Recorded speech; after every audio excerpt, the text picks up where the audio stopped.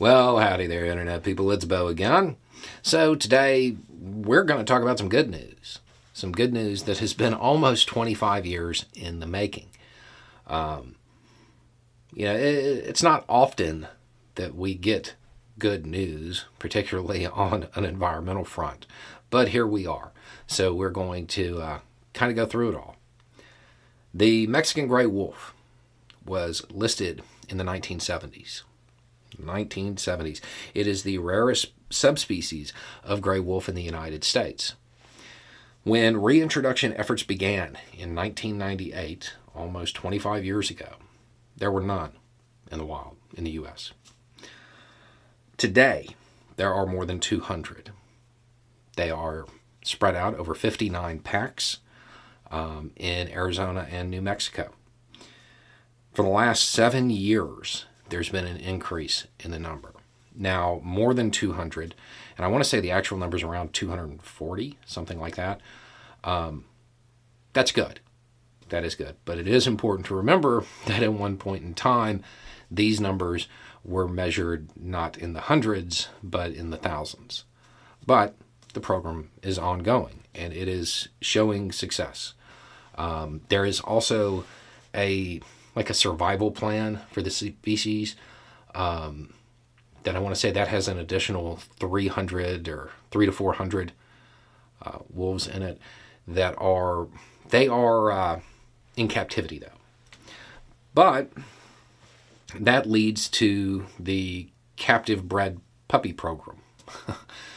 They breed wolves in captivity, and then they will introduce them to dens in the spring. And that is part of where the real work still needs to be done.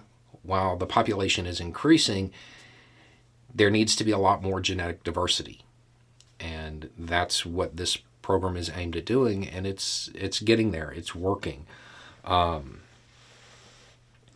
So there's still a lot more to be done.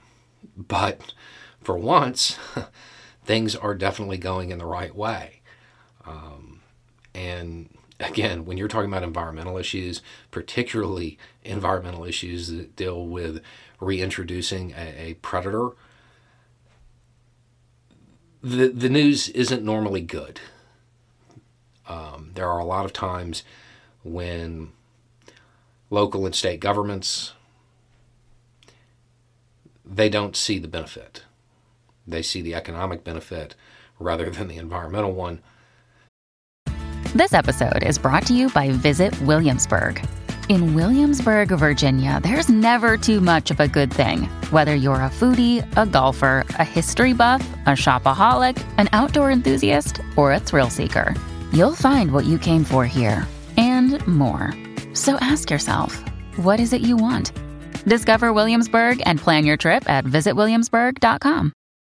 And it often leads to reintroduction efforts, conservation efforts being spoiled or being ruined by those who want a trophy. That does not appear to be happening here, and things are going in the right way. So just a moment to recognize some fights are going the correct direction. Anyway, it's just a thought. Y'all have a good day.